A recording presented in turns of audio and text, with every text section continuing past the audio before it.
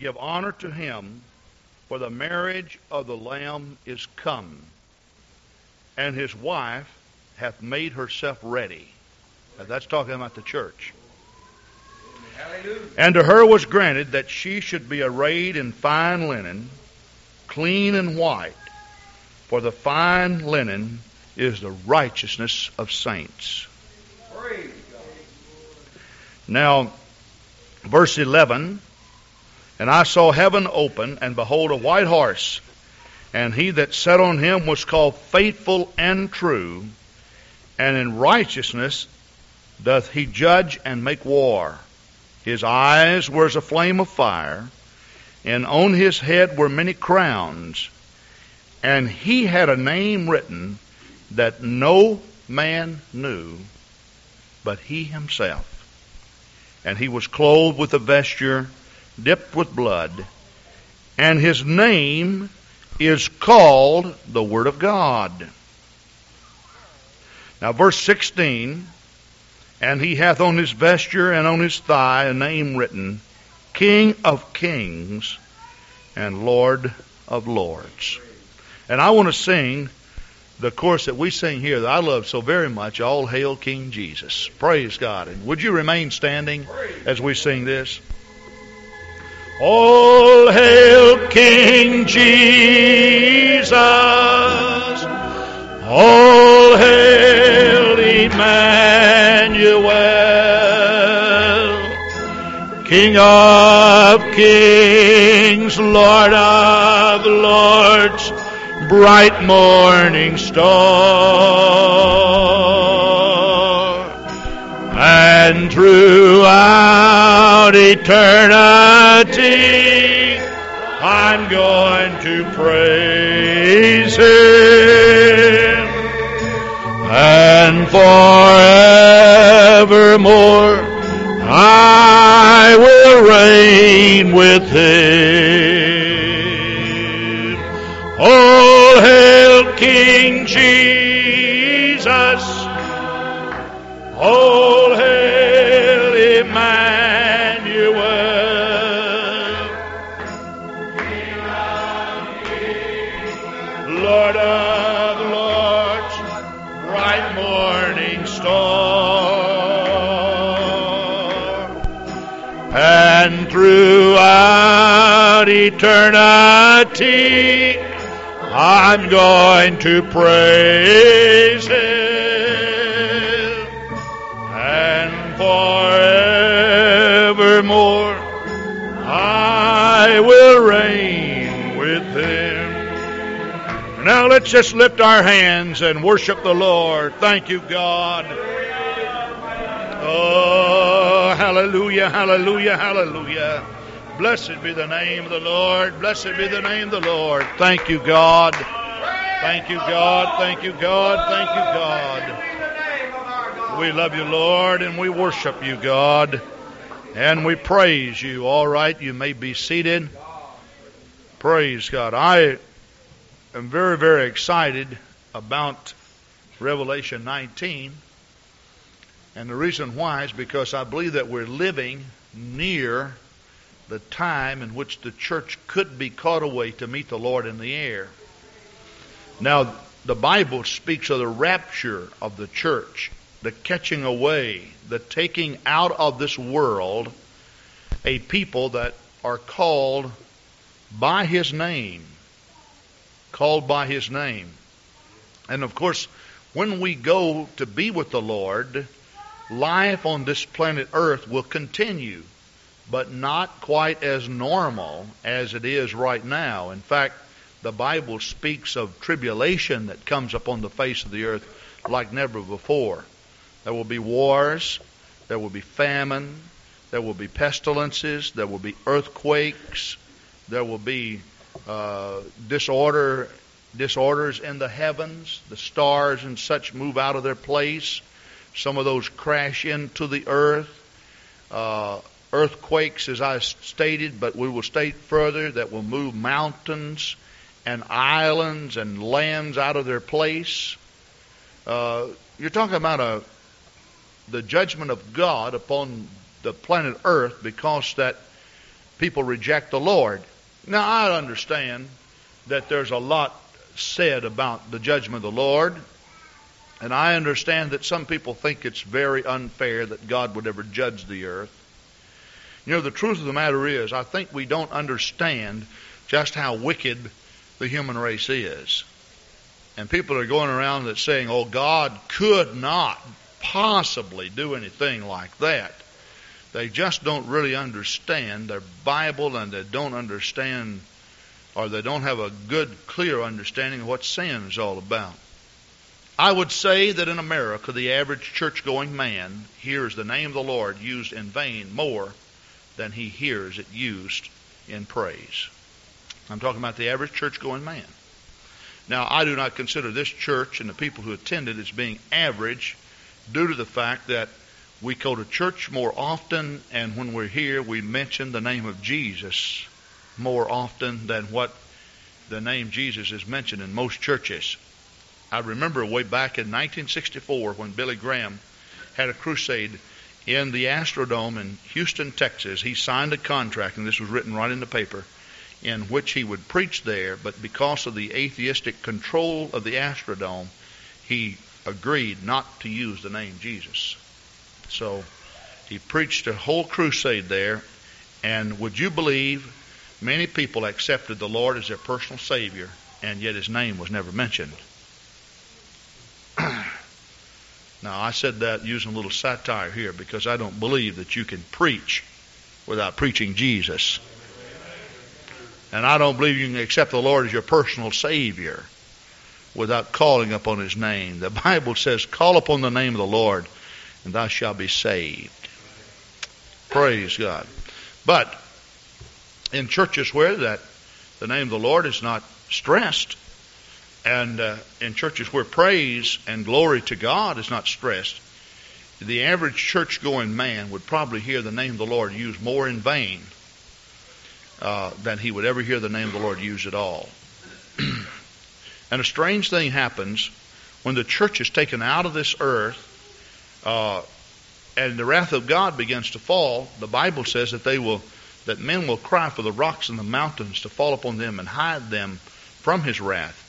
But the Bible also tells us that men will stand out in the open and openly defy and curse God, blaming God for all the trouble that's happening. Well, it won't do any good then, because you see, man is really heaping upon himself the wrath of God. You just cannot disobey God and live in a world of sin and iniquity and not expect something to happen. You can't do that. There is a principle that God has set in order from the very beginning of time, that whatsoever you sow, that will you also reap. And the Bible says, be not deceived, God is not mocked.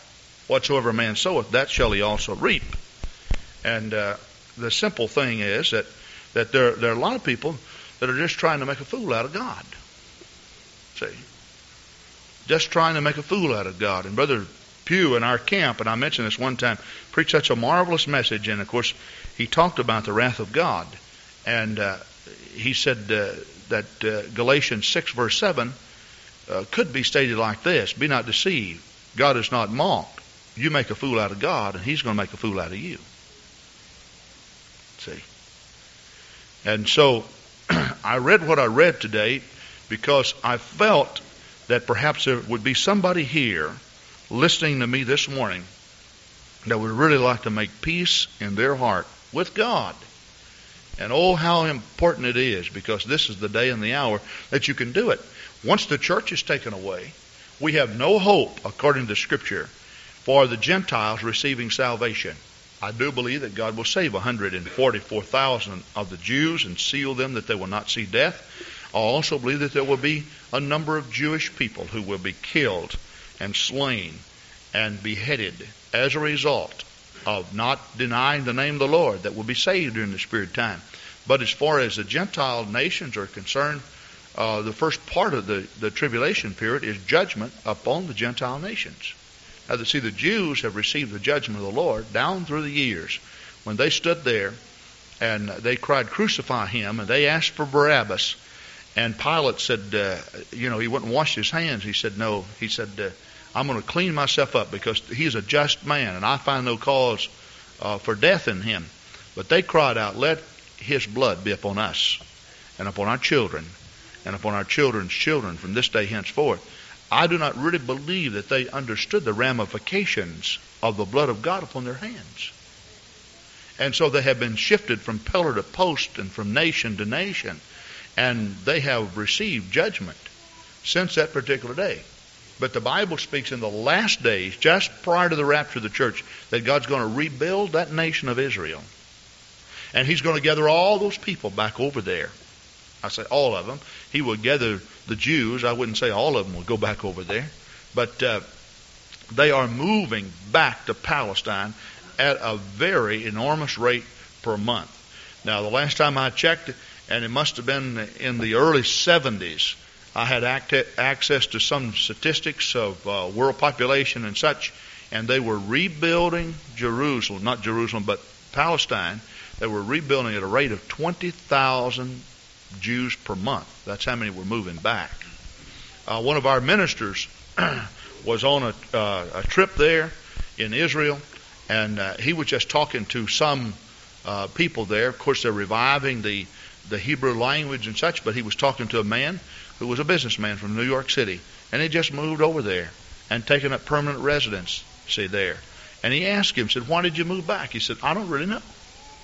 Don't have any idea. Well, you mean you don't have any idea? He said, no. He said, it just like that, all of a sudden, something just spoke to me and said, you need to move back to Israel. And he said, here I am. He sold his business, sold everything he had, and took the money and moved back and started in business in Israel.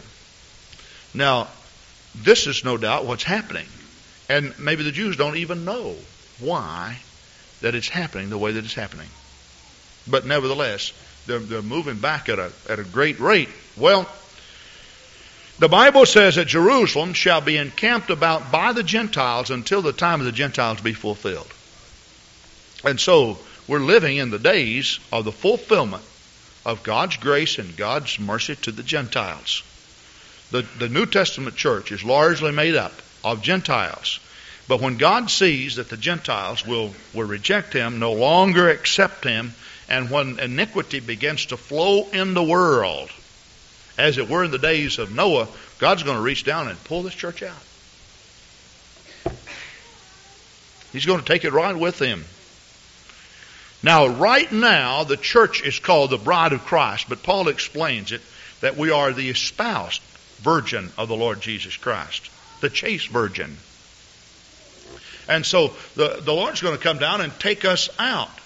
Well, while the world then receives the judgment of the Lord, you and I are going to what we call the marriage supper of the Lamb, what the Bible calls the marriage supper of the Lamb.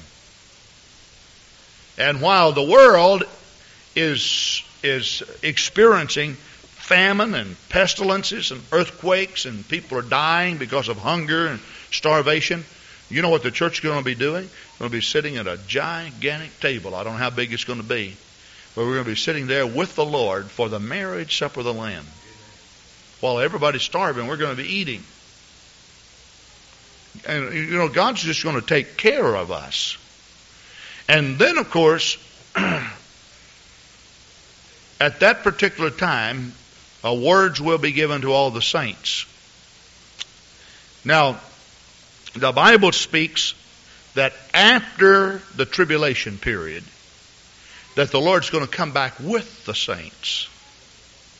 And of course, he comes back leading the army of the saints of the Lord at the battle of Armageddon. And the Bible says when he appears that there is written on his vesture a name that no man knoweth. Now, I personally think the church knows that name.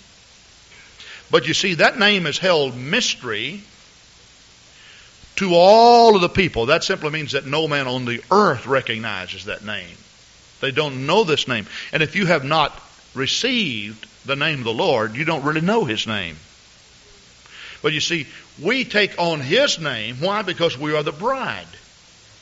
And it's just like a marriage that would take place in any church, you know. last evening we made a little joke about a marriage that took place here in our church this past year. Sister Patty Freeman married Brother John Geminder. And so when she started to give her financial report, we told her that she might have to get a divorce because last year when we approved her, we approved Patty Freeman. And now it's Patty Geminder. You know, we were just making a little joke out of it. And, of course, she said, no, I can't get a divorce because that's against the Bible also. But how did she become Patty Geminder? Through marriage. She took his name. Now, she's still Patty, same person, but she took his name. And there is a particular time in which you take the name of the Lord right here on this earth when you become His espoused bride, or as the ancient customs were, when you became engaged, you actually took that name then. Now, I want to just talk about the name and the importance of the name in salvation today. Because it's a very, very important thing. If you think you can be saved without taking on the name of the Lord Jesus Christ, I would like for you to show me that in the Scripture. I do not believe that there is anybody that can show me in the Scripture where you can be saved by not taking on His name. Now, if this be true, then we need to find out just how we are to take on His name. Because you don't just take on His name simply by just going out and just picking it off a wall someplace, or just saying, well, I want to take on the name of the Lord. See, Sister Patty could not take on Brother John's name just by choice alone. Now, what do you mean just by choice alone? In other words, she couldn't just say, well, I like Geminder and I like John, but I'm not going to marry him, and I don't want to have much to do with him. I just think it's a great name, so I'm just going to just change my name to Patty Geminder. And John, you can just go fly a kite if you want to. It doesn't work that way. See, there are certain things in the Scripture that you must do in order to take on that name. Now, last Thursday night, that is a week ago from last Thursday night, we were up doing some teaching, and we mentioned Adam and Eve in the garden. And you know the story about that, but I'd like for you to turn back there, if you would, to Genesis, the 5th chapter, Genesis 5.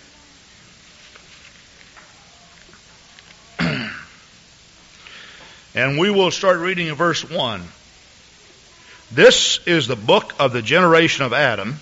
In the day that God created man, in the likeness of God made He him. Now notice this, in the day that God created man. Okay, in other words, the day that God made, there was a particular time in which the creation of man took place. Now, if you know about the creation of man, here it's just a summary of it. So it says, male and female created He them, and blessed them, and called their name Adam, in the day when they were created. Now, in other words, God made man, and the account is given in the 2nd chapter of the book of Genesis as to how God did it. Now, the word Adam actually means red dirt, or red soil, or red clay. Now, Adam's name was given to him because God reached down and took the dirt, or took the soil, and formed him and made him. And then He breathed upon him the breath of life, and he became a living soul. You know, when preachers stand up and they preach funerals, they say, from dust thou comest, and dust thou goeth. You ever heard that? And some people don't understand what they're talking about. Well, that simply means that God made man out of the dust of the earth. And of course now, when you bury someone, you must put them in some kind of protective tomb type thing, or vault, because of federal laws. But in the old days, they just dug a shallow grave and put people in it. And they turn right back to the dust. See? And I remember when I was a kid, it was hard for me to understand this. I just didn't really know what God was talking, or what the preacher was talking about. You know, every time I'd see dust, I'd think of somebody. You know? Like the little boy that's searching underneath his bed. You know, and he looked all underneath his bed, and he went to his mother and said, Mother, did I hear somebody say something about man? And what's man made of anyway? And he said, dust.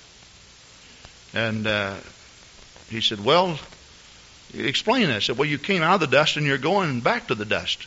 He said, well, you better come quickly and look underneath my bed because somebody's either coming or going.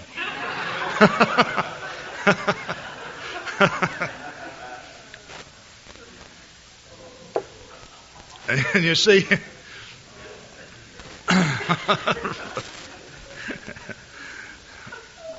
but this is what they're talking about, see? That God made man right out of the dirt. And He's going to turn back to it.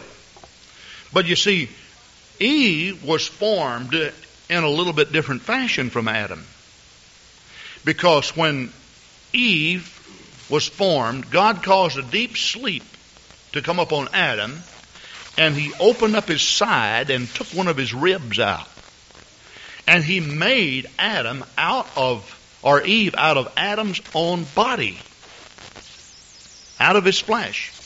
And she was called woman because she came out of man. Okay, so you have man and you have woman. But their name at that time was Adam. It's like Mr. and Mrs. Adam. Now, if you will turn back with me then to the 3rd chapter of the book of Genesis, you will find that something took place in Genesis 3. In Genesis 3, there was a temptation that fell upon Eve.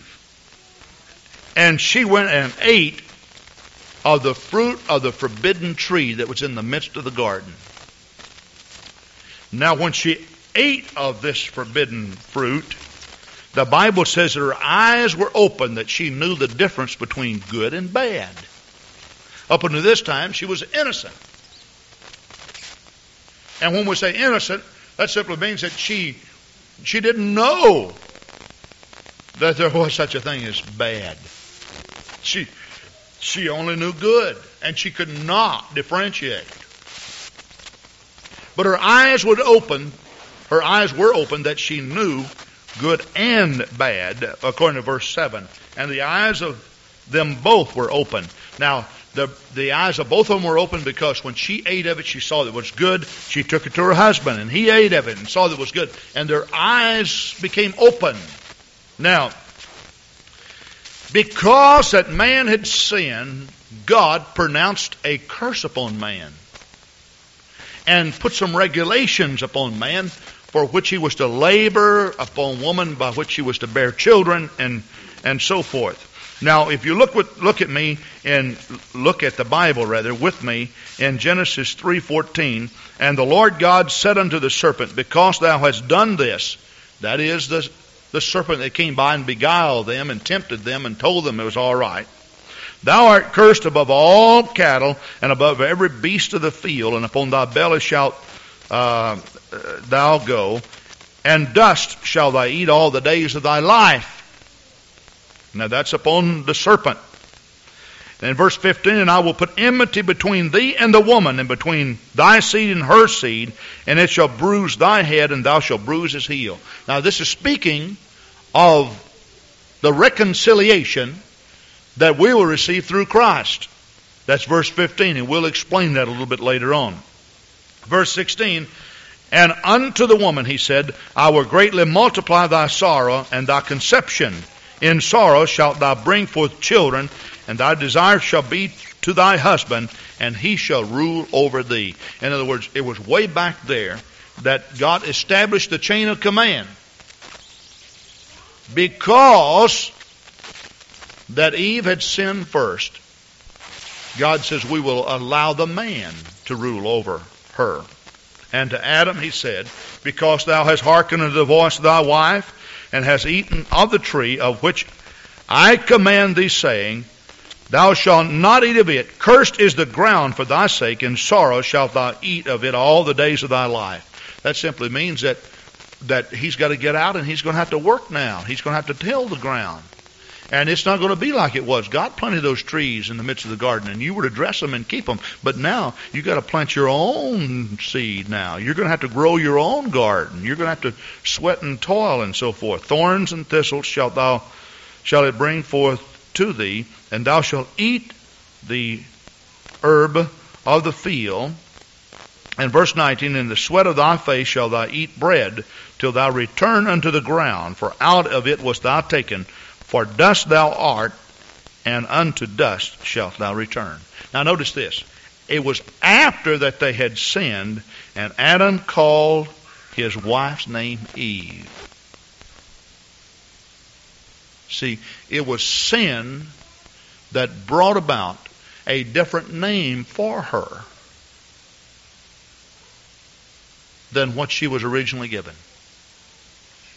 So you see the digression of their relationship. At one time, when they were first made, they were called the same.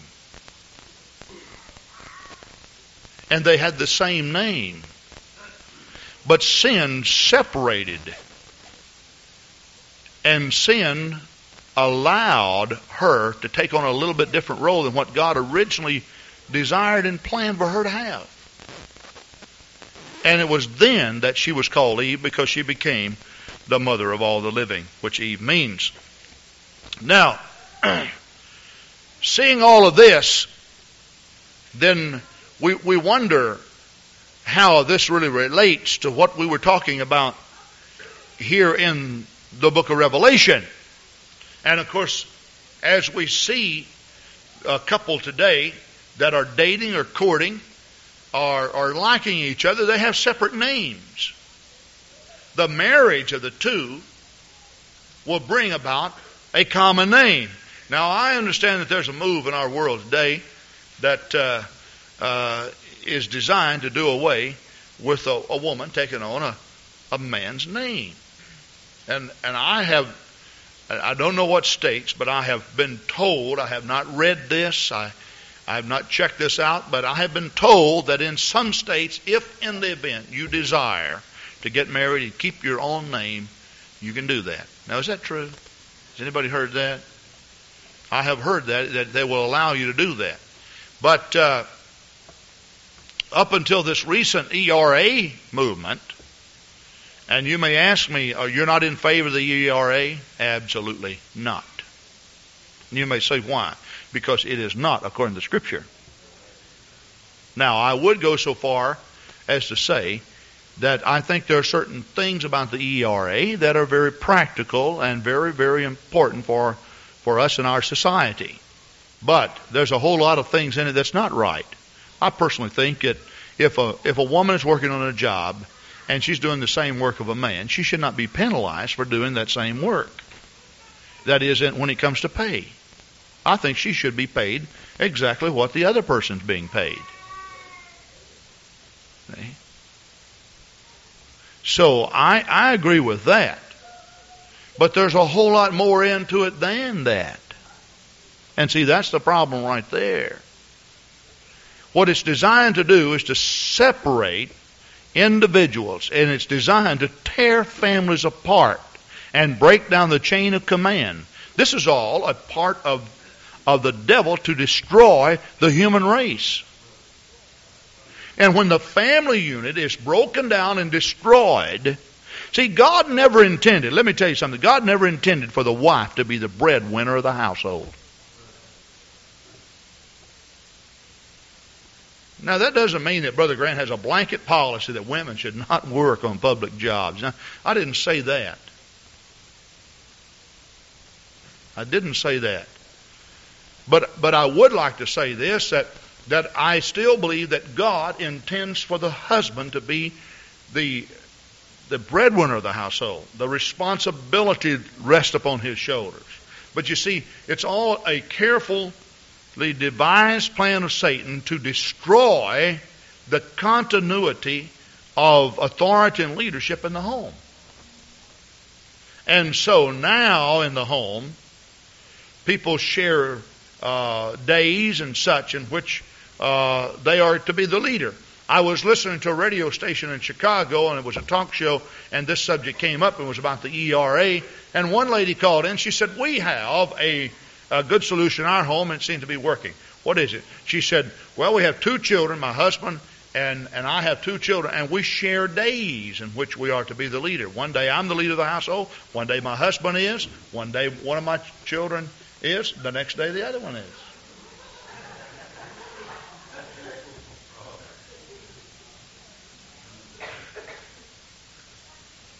Well, now see, if you get in the vein of thought of the ERA, now what's wrong with that?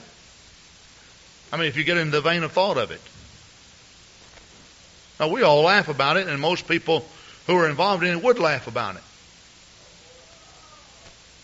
But nevertheless, they said, listen, when I use a swear word, and I did the other day, my daughter put me in a corner, and I stood there for 30 minutes or an hour or so.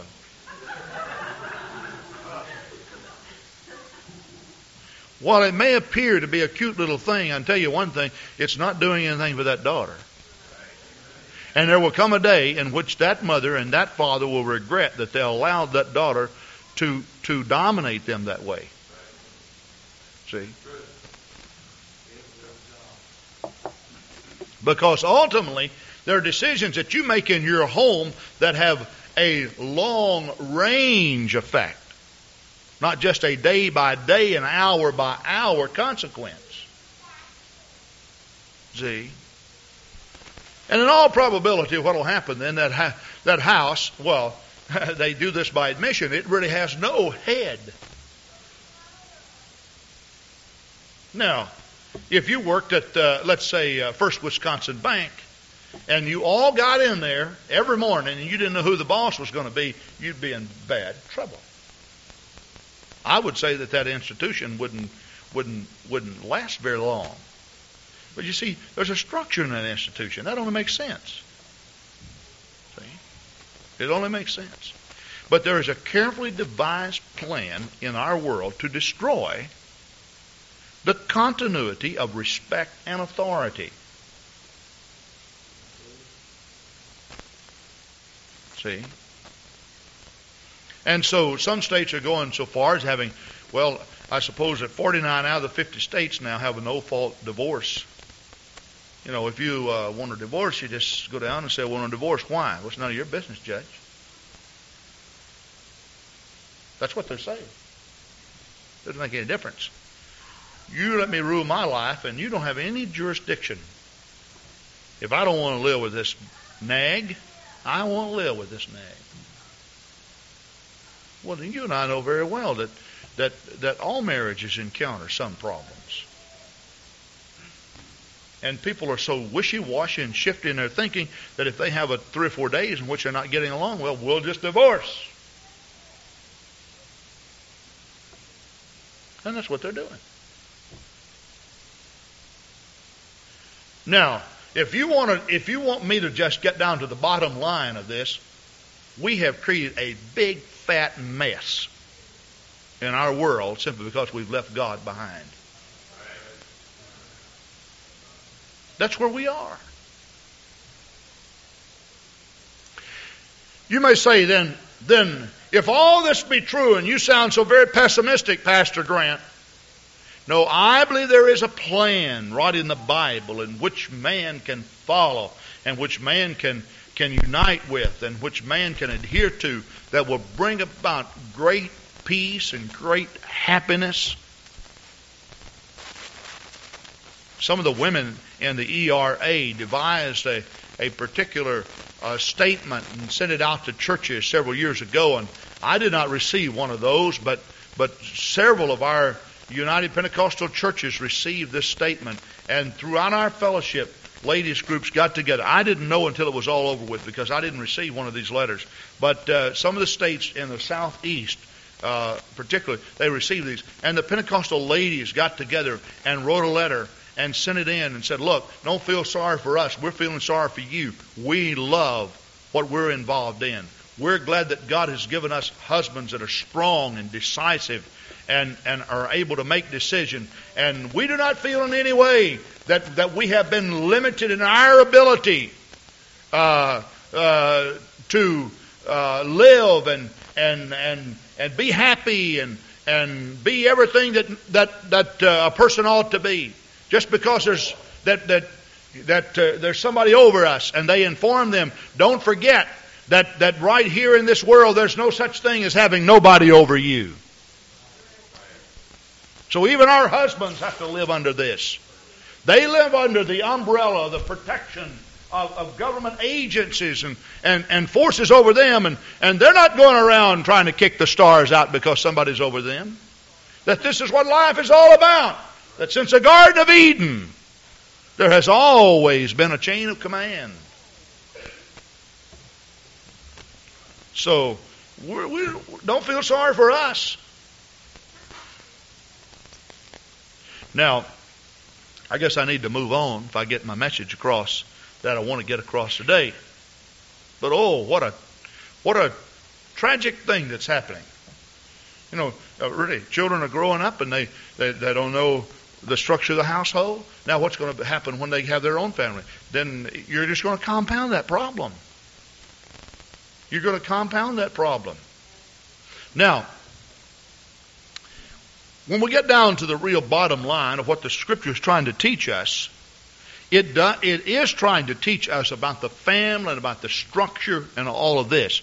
But it also is teaching us something about the relationship that we need with God. It teaches us that. See? Now, when we look in the New Testament, if you would turn with me to the Gospel of John.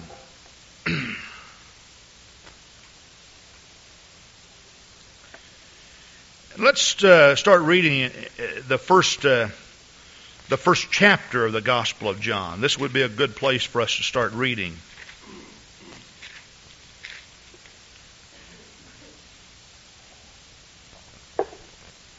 Now, John 1:1, in the beginning was the Word, and the Word was with God, and the Word was God. The same was in the beginning with God. Now you remember in Revelation 19, the Bible says that His name was what? The Word of God. Now that simply means that God's name is inseparable from His Word. That you can't separate it. See, you cannot separate God from His Word any more than you can separate me from my Word. You know, the old statement is, a man is no better than his word. Is a particular proverb, a thought that comes from the Bible. If I had no way in which to transmit or communicate messages to you, you wouldn't know much about me, would you? Let's say that Pastor Grant just stood up here this morning, doesn't say a thing, he just look at me. You wouldn't know how I was thinking. You wouldn't know anything about my personality. There's just a whole lot that would be missing. But we associate a man with his word. And reputation is either built or destroyed by what you say and how you say it and how you communicate with people. And so God is inseparable from His Word. Now all things were made by Him, and without Him was not anything made that was made. In Him was life, and the life was the light of man. And the light shineth in darkness, and the darkness comprehended it not. There was a man sent from God whose name was John. The same came for a witness to bear witness of the light, that all men through him might believe. He was not that light. In other words, John was not the Messiah. John was not that light, but he was sent to bear witness of that light. So when John came, he said, I must decrease, but he must increase. And you'll find one remarkable thing about John. John performed no miracles, yet he was the greatest of all the prophets. Why? Because all things that he spake relative to Jesus were true. In other words, he brought a good, true, clear description of the character of God to man. And isn't that a beautiful testimony? And you know, they tried to make John the Messiah. And he could have stepped in and stole a lot of glory from God. But he says, no, I must decrease. most people have an interest in it increasing. But he said, I've got to submit. God, Jesus Christ, must increase. All right? Verse 9, that was the true light, which lighteth every man that cometh into the world. He was in the world was made by him, and the world knew him not. He came into his own, and his own received him not. Jesus was a Jew, and he came to the Jews, but the Jews would not accept him. But notice verse 12, but as many as received him, to them gave he power to become the sons of God, even to them that believe on his name. And I'd like for you to repeat that with me. Believe on his name. Let's say it again. Believe on his name. Now notice verse 13. Which were born not of blood, nor of the will of the flesh, nor of the will of man, but of God. Now we're talking about God making man over. See, God made Adam and he made Eve. And a deep sleep came upon Adam after he'd made him and took out of Adam's side a rib. And from his side he made Eve. And Eve was called woman because she came out of Adam's side. Now, if you will notice in the scripture in the 5th chapter of the book of Romans, and it will not be necessary for you to turn there, that Jesus Christ was called the second man Adam. In other words, there was a man, and God brought from his side a woman, and gave that woman unto him, and up until the time that she sinned, she carried the same name that he had. This is Mr. and Mrs. Adam. And it was sin that separated them from God and allowed her to take on a different name than the name of her husband. Now Jesus Christ was the first man, Adam.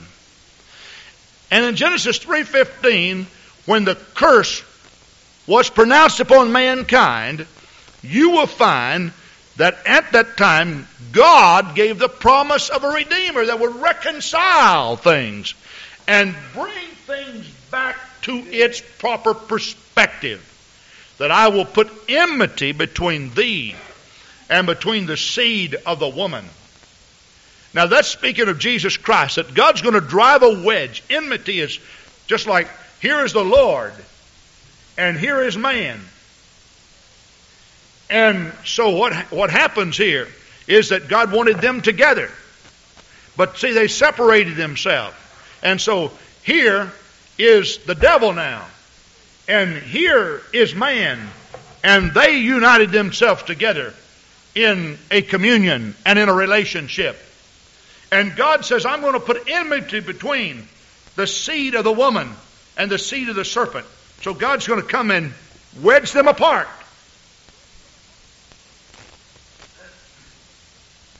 Now, how is he going to do that? He did it by Jesus Christ. Jesus Christ came into the world to divide the relationship that man had created with the devil. And so he's going to drive a wedge between the two and separate them. You see, when man was originally made, he was one with his Lord. And God came and talked to them in the cool of the day. He was made in the likeness, and he was made in the image of God himself. He was. The Bible tells us that when God made him man, that he made him in his own likeness, and he made him in his own image. And Adam was a spitting image, so to speak, of his father. He thought like God. He acted like God. He looked like God. He had character like God. And he was that way, and so his wife was one with him. She was a helpmeet, inseparable from.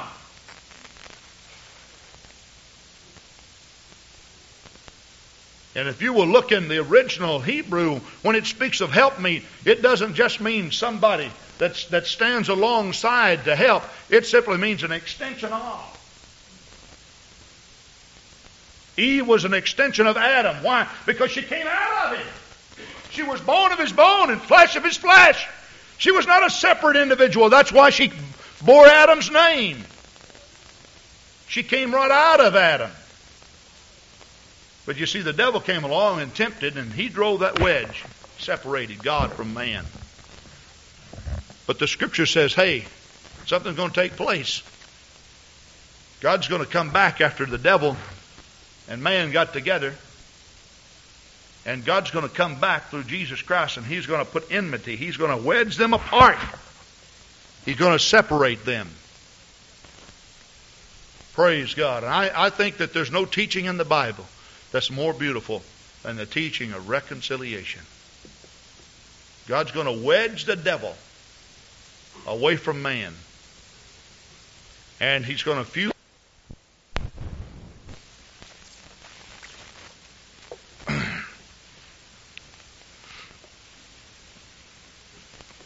The crucifixion of Jesus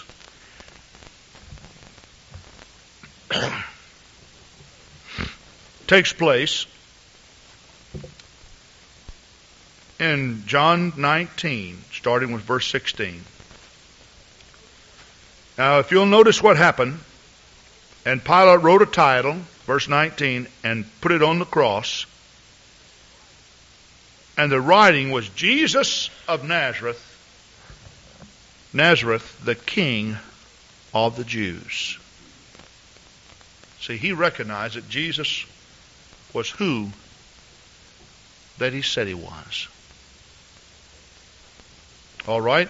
Of course, this title was read by many, the Bible says. Some of them didn't like it.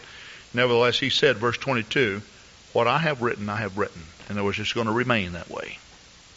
So you see Jesus dying upon the cross. Now, the Bible tells us that after Jesus died upon the cross and gave up the ghost, in verse 30, that the Jews began to make preparation for the burial of all the people that had been crucified. The Jews, therefore, because it was the preparation that the bodies should not remain upon the cross on the Sabbath day, for that Sabbath day was a high day, besought Pilate that their legs might be broken, that they might be taken away. In other words, the custom was that they'd go and break the bones of the people who were dying on the cross. Why? To enhance death. In other words, we want them to hurry up and die. We want this death to be a long thing, but if it gets to be too long, because we don't want them to stay on the Sabbath day, because that's a sacred day, that's a holy day, we're going to break the bones of their body, so that they'll have more pain, more agony, and they'll hurry up and die. All right? Of course, in the case of Jesus, not a bone was broken on his body, because when they found him, he was dead already, which actually was the fulfillment of Bible prophecy in Psalm 34:20. The Bible tells us that not a bone was to be broken. All right? Now, verse 32, then came the soldiers and brake the legs of the first and the other, which was crucified with him. On both sides of him, there were thieves there, and they had not died, and so they broke their bones. But when he came to Jesus and saw that he was dead already, he brake not his legs. In other words, there's no purpose in it. But one of the soldiers with a spear pierced his side, and forthwith came there out blood and water. And he that saw it bare record, and his record is true, and he knoweth that he saith true, that ye might believe. For these things were done that the Scripture should be fulfilled. A bone of him shall not be broken. And again another Scripture saith, they shall look on him whom they pierced. And this is found in Zechariah 12, verse 10, and Revelation 1:7. Now, when they came to Jesus, he was dead already. In other words, just as God allowed Jesus Christ to live He also allowed Adam to live. See, when He made Adam, He breathed upon him the breath of life. Adam became a living soul, and he walked around. But you see, he was lonely. Why? Because he did not have a helpmeet. No extension of himself. He was lonely to do all the work alone. Nobody to communicate with. God knowing that Adam was natural, earthly, He caused a deep sleep to come upon him. And it was while he was sleeping that the rib was taken out. The same was true of Jesus Christ. He came unto His own. His own received Him not. Jesus Christ was rejected of His kinsmen. Jesus Christ lived a lonely life while He was here. Jesus Christ was despised and spit upon. Jesus Christ did not have the helpmeet that He needed. God then saw Jesus Christ and saw Himself and saw that the human race had been fused together with the devil, His own creation. He said, we're going to have to divide the devil. We're going to have to put enmity between the seed of the serpent and the seed of man. And while Jesus Christ was nailed upon the cross, and while He slept the sleep of death, the Roman soldier came and pierced His side and took out of His side the substance by which the New Testament church was to be formed and made. Blood and water came out of His side. And friend, according to the Scripture, it's the blood and it's the water that makes the church, the New Testament church, what it is. Praise God, praise God. And the reason why that the New Testament church bears its name today is because they have taken on His blood. Praise God. And you will find that according to the New Testament plan of salvation, that when you are buried in His name in baptism, and that's when we take it on, friend, according to Galatians 3:27, we put on Christ in baptism. We take on His name then. That we become inseparable in name from God Himself. Do you know the Bible declares that we are the people of His name? Praise God, praise God. You see, I had identity before I found the Lord. But you see, I denied my personal identity. My identity being associated with Satan and the first man, Adam, declared I was a sinner doomed to die and doomed to burn in hell forever and ever and ever. But you see, I came one day and gave myself to the Lord. Is here that I said, I surrender all. Do you know what you do when you repent, friend? You surrender all. You agree with God that you'll lose your identity and be swallowed up with the identity of God Himself. Praise God, praise God, praise God. Oh, hallelujah, hallelujah, hallelujah, hallelujah, hallelujah. And here we take on the precious name of the Lord Jesus Christ. Praise God. Did you know I wear His name?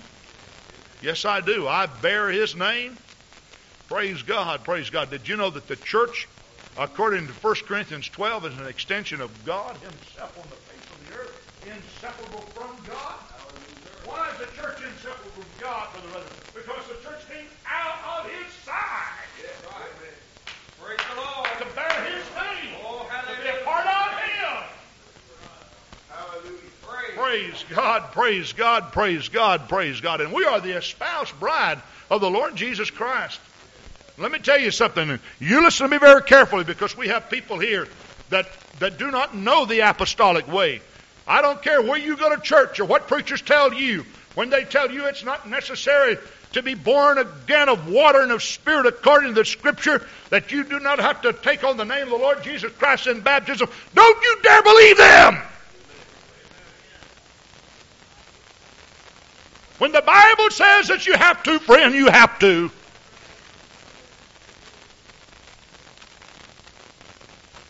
You know, and in the day and the hour in which we live, you know, church is just kind of a fad to a lot of people. Just sign my name here and pay my pledges, and when I die, well, the preacher's going to bury me. When my children get married, well, he's going to marry them, and when kids are born, he's going to baptize them, and we get it all fixed up. No, friend, you can't live your life separate and apart from your husband.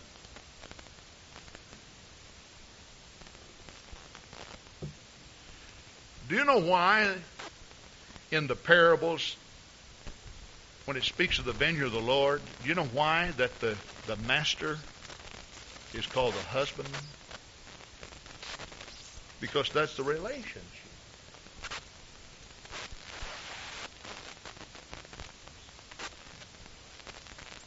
That God wants with the people who work in the vineyard. Did you know that the church should be so united with God today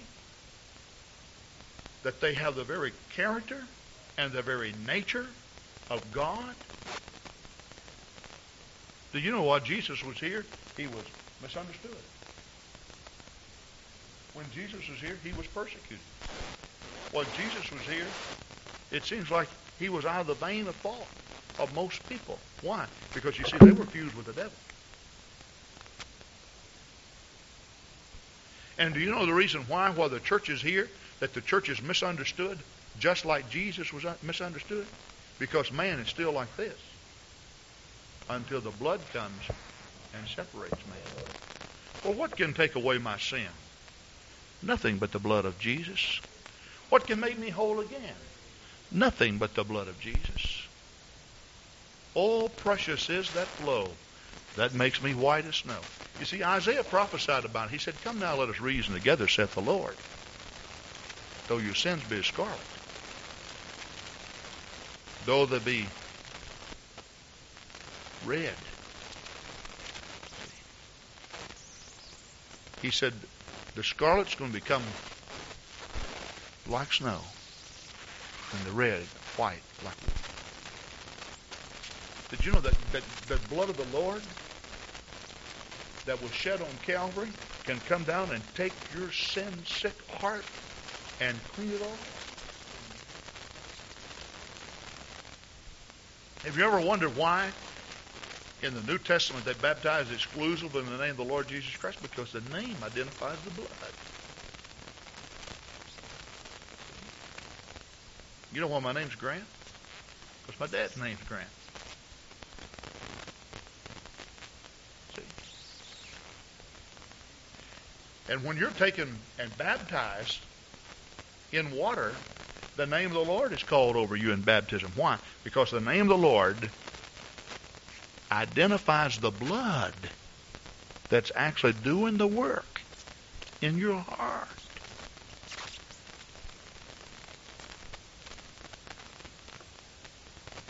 What about the Spirit? You see, the Spirit is where we get life and where we get breath.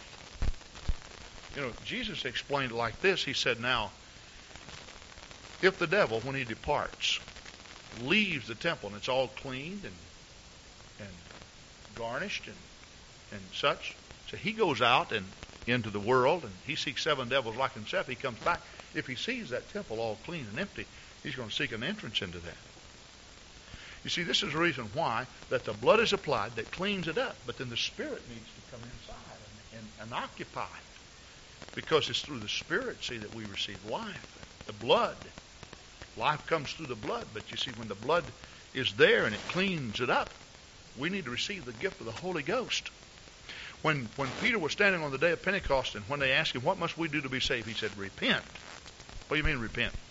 Lose your identity. Give up selfishness. Give up your own way. Repent and be baptized, every one of you, in the name of Jesus Christ, for the remission of sins, and ye shall receive the gift of the Holy Ghost. He's saying, lose your identity. Take on the identity of the Lord. Now, this certainly parallels with the message that Jesus gave to Nicodemus. Except a man be born of water. You see, baptism is both a burial and a birth. The old man is buried, and a new man is born. Be born of water and of spirit. He cannot. C-A-N-N-O-T. Did you know that everybody that goes to heaven will wear his name? And if you're not willing to wear his name, you can't be his bride. And you see, some of these churches today are just like some of the states today. They say you can get married without his name. Well, I can tell you one thing. If I'm marrying a woman, and I did, and I got a very lovely wife, if she'd have said, I'm going to remain Darlene Smith, I'd say, you remain Darlene Smith if you want to.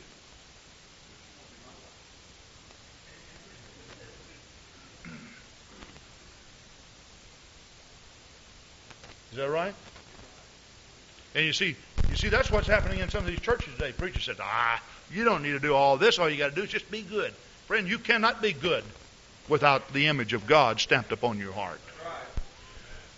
Well, you see, the prophet said all of our righteousness is as filthy rags in the sight of God. And I know what a lot of people say, and this is a hang-up a lot of people have. They say, oh, but what about my uncle? Or what about my aunt? What about my grandmother? She is so good, and she's never been baptized and filled with the Holy Ghost. I'm here to tell you, friend, there's no good grandmas that don't have the Holy Ghost. I'm here to tell you there's no good grandpas that don't have the blood of the Lord Jesus Christ washing away their sins. For all of our righteousness is as filthy rags. That's totally when you think that you can be saved without God and be good without the Holy Ghost. Praise God. You cannot be, friend. You see, we measure goodness one way, God measures it another way. While it is right that some of us can restrain and educate ourselves and be quite a compliment to certain facets and areas of human life and relationship, friend, we can never be good enough to save ourselves. We can't do that.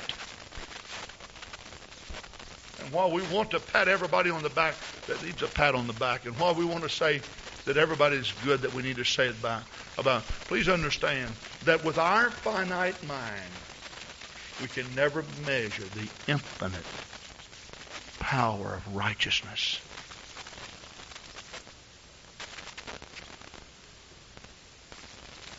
There is none good, for we have all sinned. Grandmother, I don't care what your grandchildren think. I don't care how good you are. You need the Holy Ghost. Aunts and uncles, it's not important what your nieces and nephews think. It's what God thinks. And you see, that's what you do. You lose your identity. And some church members today, they say, I want to be married to God, but none of this name stuff. Friend. That doesn't work. Because when He comes back for His church, He's going to look down. He's going to take everyone that's already committed themselves for His name's sake. When He comes back and He gathers you out of this world, friend, He's coming back after those who are called by His name. In other words, we have already agreed in our engagement and espousement to the Lord, I'm going to take on your name. I have already committed myself. See, there is a committal. And when the marriage supper of the Lamb takes place, it is the consummation of our relationship with the Lord. Praise God. And when the Lord comes back, the people of the earth are going to look up and they say, what is that name they're all wearing? Don't think I understand that. It's going to be His name, friend. It's going to be His name, and they're all wearing that name when they come back. Ephesians explains this, and we're going to close then. I'm just really excited about this. Oh, hallelujah.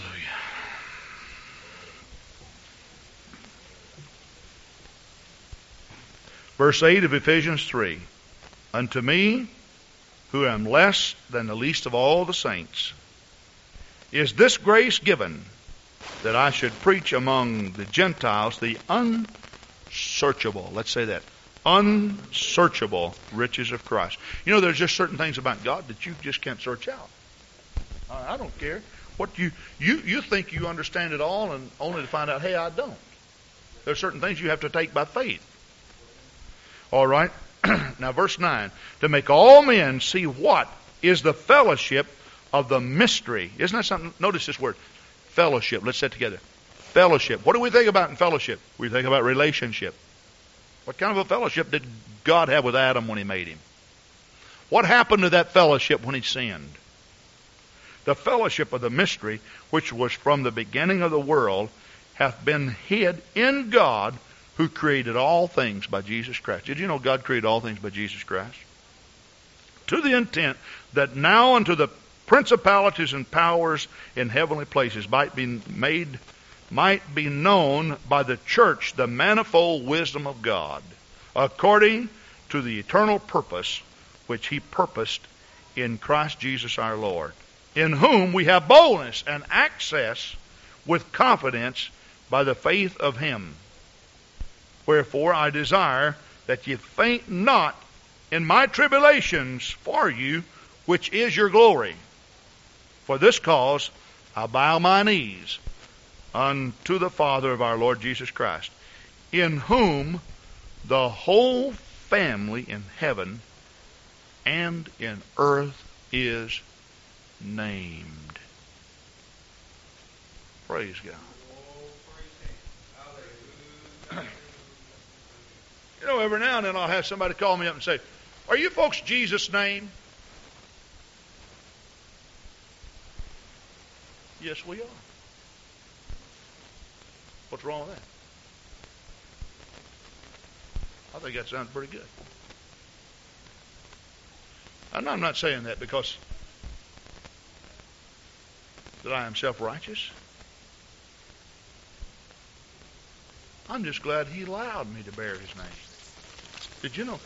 Listen, friend, it is a miracle indeed that God allowed man again, after man corrupted himself, to bear his own name.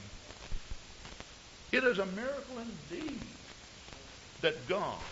Did you know the name Jesus is making inference of God, the God of the past, the God of creation, the God of the Jews, the Jehovah of the Old Testament, is become salvation unto us now, and we can actually bear and wear the name of Jesus Christ, our God, right here while we walk on this planet Earth. Can you believe that?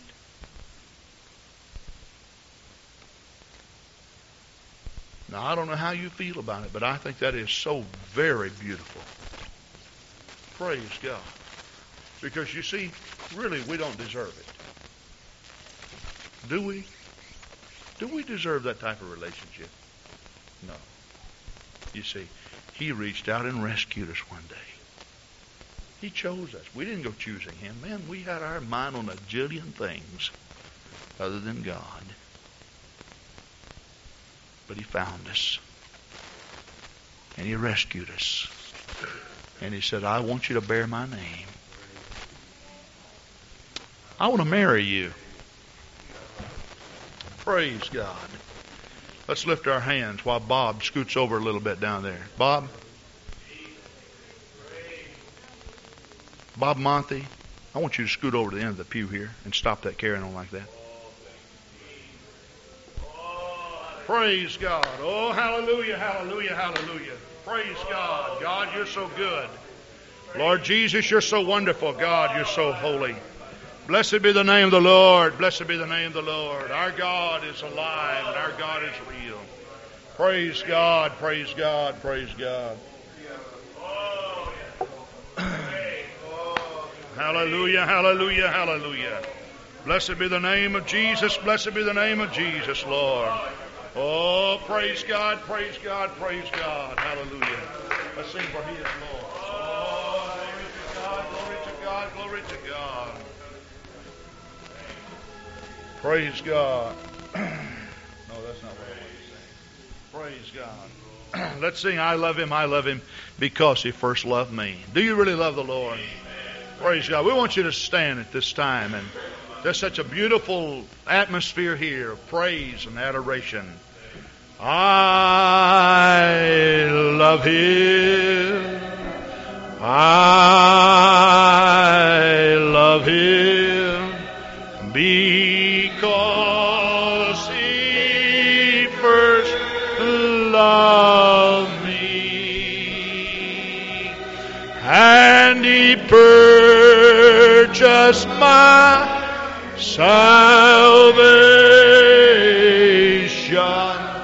on Calvary's tree. I love Him. I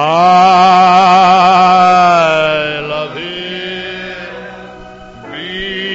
because He first loved me, and He purchased my salvation on Calvary's tree. There's a place to kneel and pray if you'd like to come and pray today. If you do not choose to come to the front, please turn and pray right in your pew where you are. Praise God. Let's sing it again as you find a place to kneel and pray this morning. I love Him. I love Him.